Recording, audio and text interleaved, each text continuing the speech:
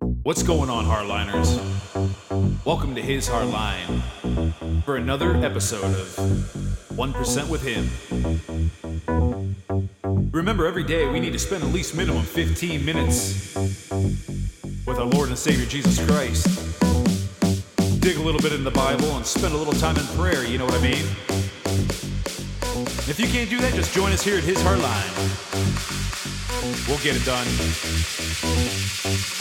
Drop.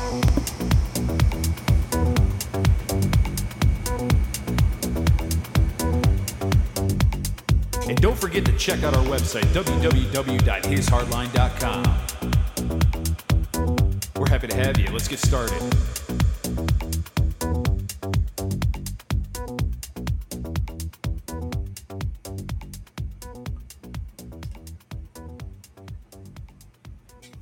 Good evening, ladies and gentlemen. Good evening, good afternoon, good morning, wherever you're at in the world. Happy to have you here. It is Tuesday, August 9th, 2022. I am Jason, your co-host with God and Jesus Christ at my side. And they are the ones that are in charge of this ship. They are at the wheel. They are the host, and they are the ones that are steering this ship through these crazy, chaotic waters that we call life. So welcome. Glad to have you here. So today we're going to be reading, for starters, out of the book of Mark, chapter 9. Forgive me if I'm going to sound a bit sped up, because I got a pretty big show. I was going to do, I was kind of hemming and hawing about, what I was going to talk about on his hardline discussion after this. And considering yesterday's events, as we all know, if you didn't have your head in the sand, I kind of want to discuss a little bit about what happened yesterday. I'll tell you what happened last night, yesterday evening, was very big. There was one thing, though, that I was wanting to actually talk about, which I might make this a separate recording, and I might drop this for a show on Thursday night or Friday morning, possibly. Like I said, this week, my wife and I were taking our daughter, and we're just going to, have some family time. So I'm going to be stepping away from the studio after tonight. So like I said yesterday in another podcast, if you don't see, any, 1% with him or anything like that, don't freak out. Like I said, I'll be back in the studio Saturday evening. I just wanted to make sure, like I said, I let all you guys know, give fair warning, because at the end of the day, I want to make sure that I dedicate as much time as I can with my family, because, I don't want to, I thought about toying with the idea of, bringing the mic and everything and doing stuff on vacation, but I was like, nah, I don't want to do that. That just defeats the point, of being on vacation. But I am going to do another separate recording that I think I'm going to drop on Friday, I think, Thursday night or Friday.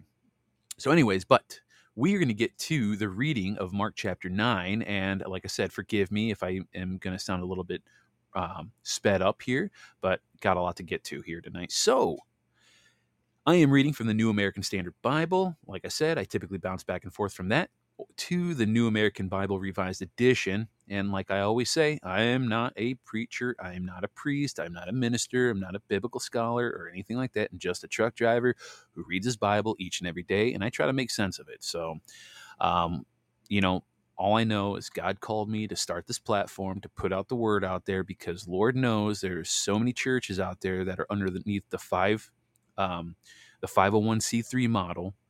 And unfortunately, because of that, they're, for a lack of better term, they are gag ordered to not talk about specific things at the pulpit. And I find a very big issue with that. Can't have that. Not in a free nation. And so that's why I'm here. And why there's others out there like me too, So I'm not the only one. Okay, we're going to get started here. So, and it starts off with verse 1 here, chapter 9. And Jesus was saying to them, truly, I say to you, there are some of those who are standing here who will not taste death until the kingdom of God, when it has come to power, with power. And 6 days later, Jesus took with him Peter, James, and John, and brought them up on a high mountain by themselves, and he was transfigured before them, and his garments became radiant and exceedingly white, as no launderer on earth can whiten them. And Elijah appeared to them along with Moses, and they were talking with Jesus. And Peter responded and said to Jesus, Rabbi, it is good that we are here. Let us make 3 tabernacles, one for you, one for Moses, and one for Elijah.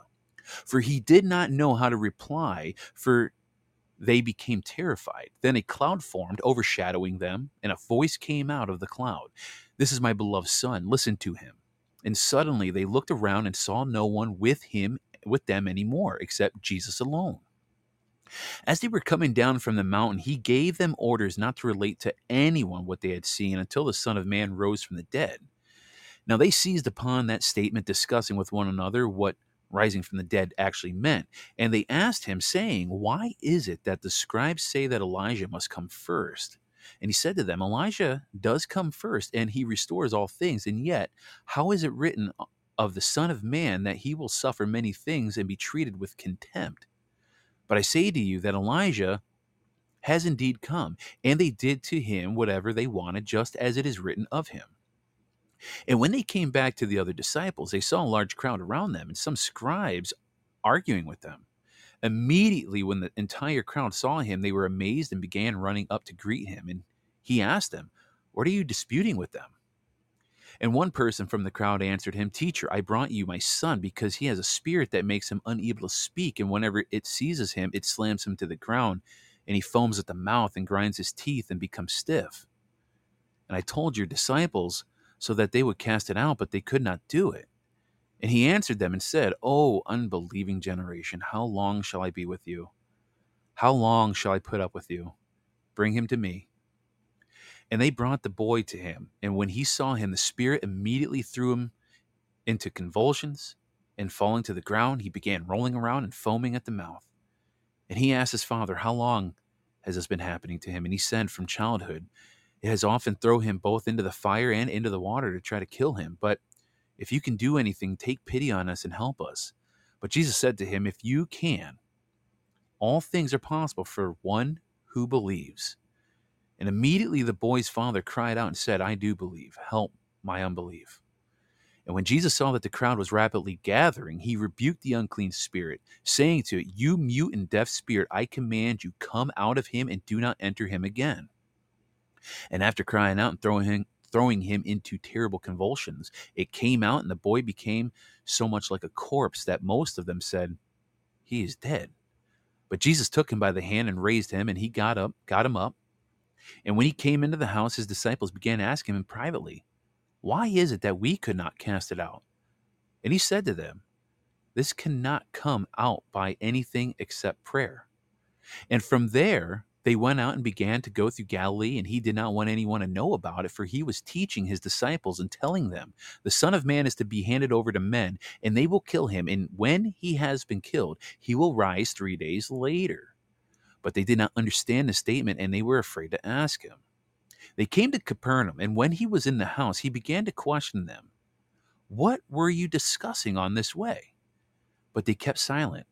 For on the way they had discussed with one another which of them was the greatest. And sitting down, he called the 12 and said to them, "If anyone wants to be first, he shall be last of all and servant of all." And he took a child and placed him among them, and taking him in his arms, and he said to them, "Whoever conceives one child like this in my name receives me, and whoever receives me does not receive me, but him who sent me." And John said to him, "Teacher, we saw someone casting out demons in your name, and we tried to prevent him because he was not following us." But Jesus said, "Do not hinder him, for there is no one who will perform a miracle in my name and be able soon afterward to speak evil of me. For the one who is not against us is for us. For whoever gives you a cup of water to drink because of your name of followers of Christ, truly I say to you, he shall by no means lose his reward. And whoever causes one of these little ones who believe in me to sin, it is better for him if a heavy millstone is hung around his neck and thrown into the sea. And if your hand causes you to sin, cut it off. It is better for you to enter life maimed than having your two hands to go into hell, into the unquenchable fire. And if your foot is causing you to sin, cut it off. It is better for you to enter life without a foot than having your 2 feet to be thrown into hell.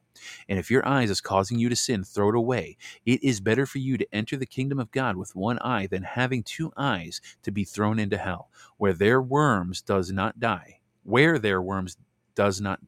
and the fire is not extinguished. For everyone will be salted with fire.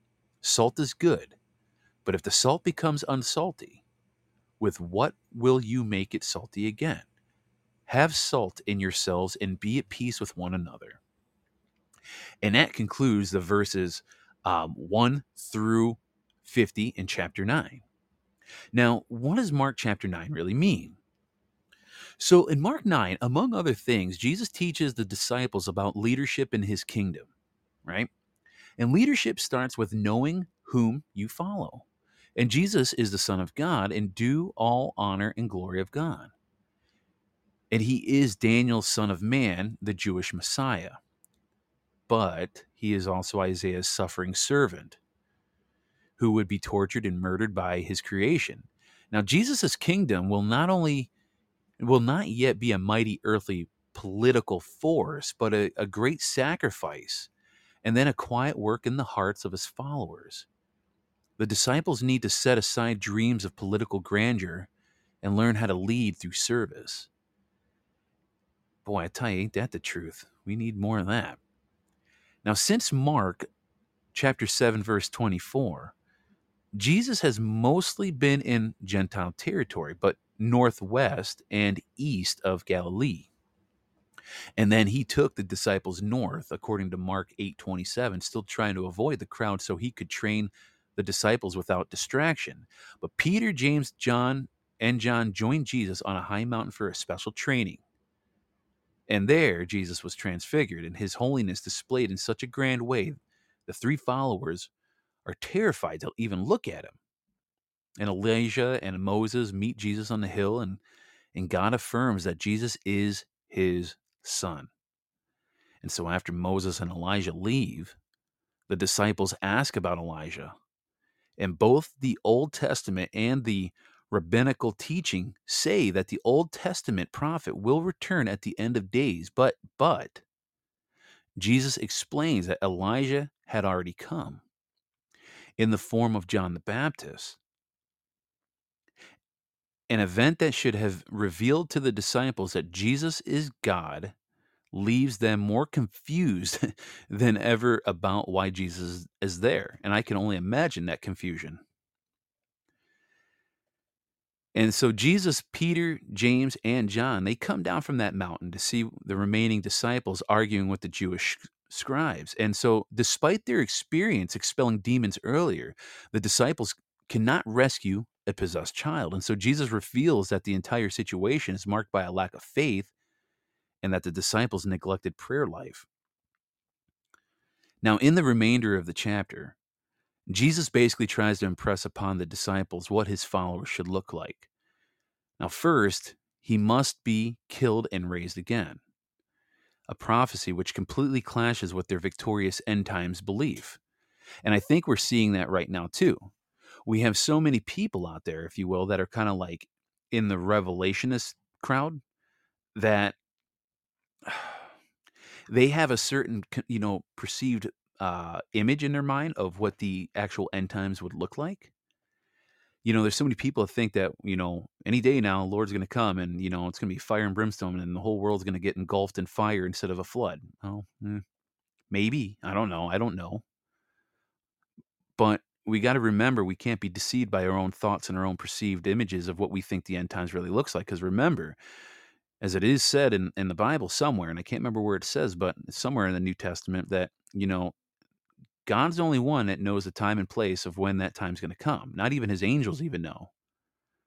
And so I try to be very careful to steer clear of that. But remember, we have to be very careful with how we envision, the end times. Okay, now I don't really personally think we're there.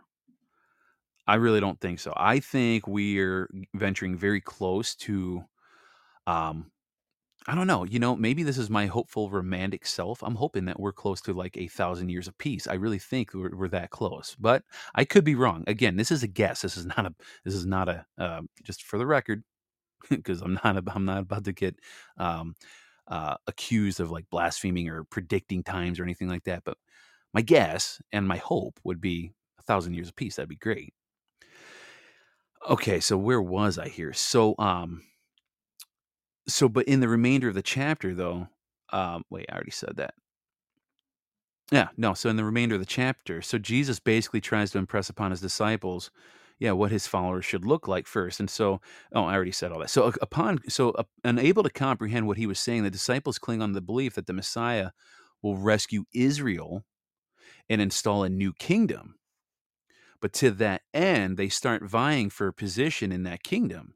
And so Jesus cuts them short in telling the leadership in his kingdom is not about power, but service to those who are weaker.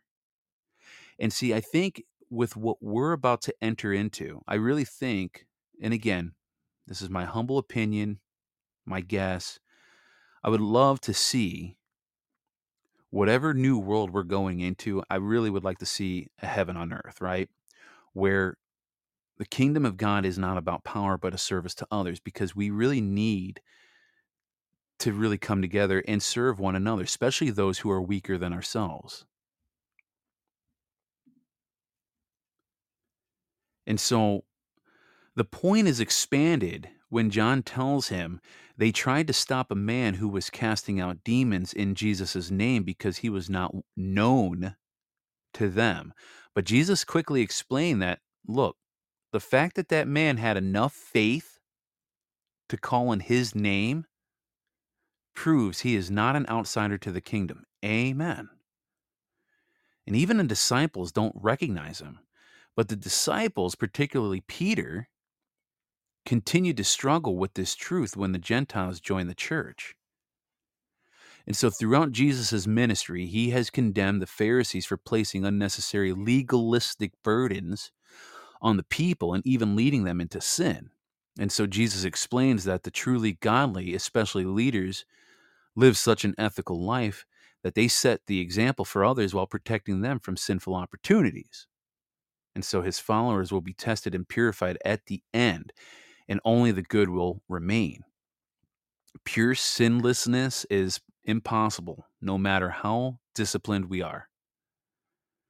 As it states in, I think, Matthew 5, Jesus' teaching helps the disciples and us, and helps us realize how much they and we need his saving grace. Absolutely.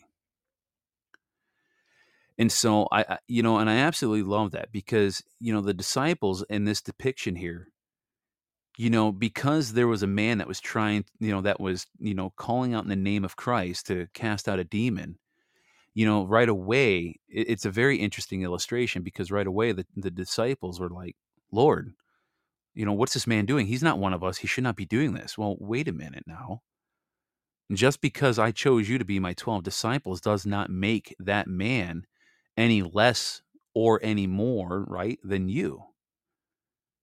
Here's the bottom line. He has faith. And so anybody who has that much faith and uses my name to cast out a demon out of somebody is indeed one of us. That is so powerful. See, and it just goes to show you that's the ultimate unity we need to have right there. It does not matter if we're male, female, right? If we're black, white, brown, purple, green, Haitian, European, it doesn't matter.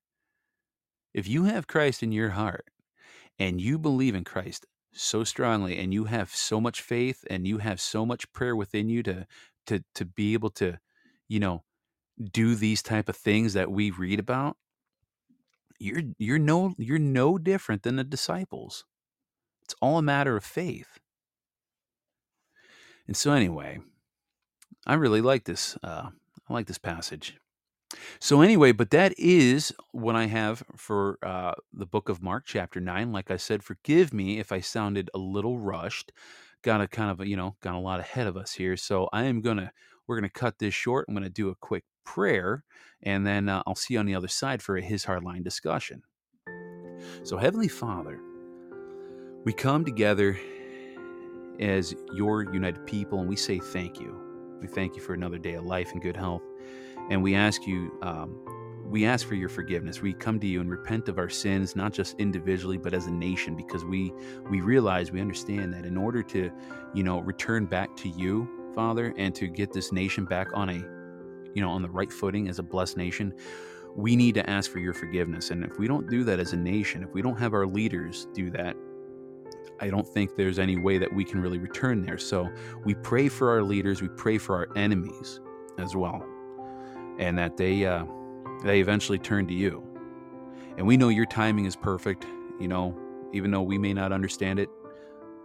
Our understanding is irrelevant, but we know that your perfect timing is the perfect timing, even though we may not understand it, even though we might not see it possibly in our lifetimes. I don't know. I hope we do. And so my one prayer tonight is that we do see 1,000 years of peace, at least sometime in our lifetime, because we would love nothing more than to pass down our future generations, our kids and grandchildren and great-grandkids and future generations to come, to pass down a world full of peace, a true heaven on earth brought to you by you, God. And so we just thank you for, again, all that you do for us, all the many blessings that we often overlooked. And we pray all these things and so much more in your Son's name, Jesus Christ. Amen. And so that is all I have for today. And like I said, if for whatever reason I don't see you guys here after this show for the His Hardline discussion, just remember, like I said, I'm going to be having some family time this week. My daughter's birthday's coming up. And so don't be alarmed if you don't see any Bible readings, tomorrow, Thursday, or Friday. I may be able to get in the studio Saturday evening. I'm going to do my absolute best. No promises, but Sunday morning at for sure. Saturday night or Sunday. So like I said, don't be alarmed. I am going to do at least one pre-recording that I think I'm going to drop on Thursday evening or Friday morning. So, but that's all I got for today. And I hope you all have a great night, and we'll see you on the other side. All right, ladies and gentlemen, that is it for the day. Thank you for joining us here at His Hardline. Remember, we need to spend at least 15 minutes each day with our Lord and Savior Jesus Christ. That is literally 1% of our time on a daily basis. Spend a little time in the Bible, spend some time in prayer, and you'd be amazed what Jesus will do to you.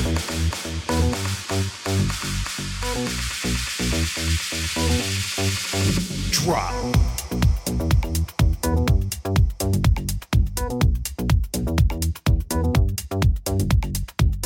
Don't forget to check out our website, www.hishardline.com, for all the latest updates.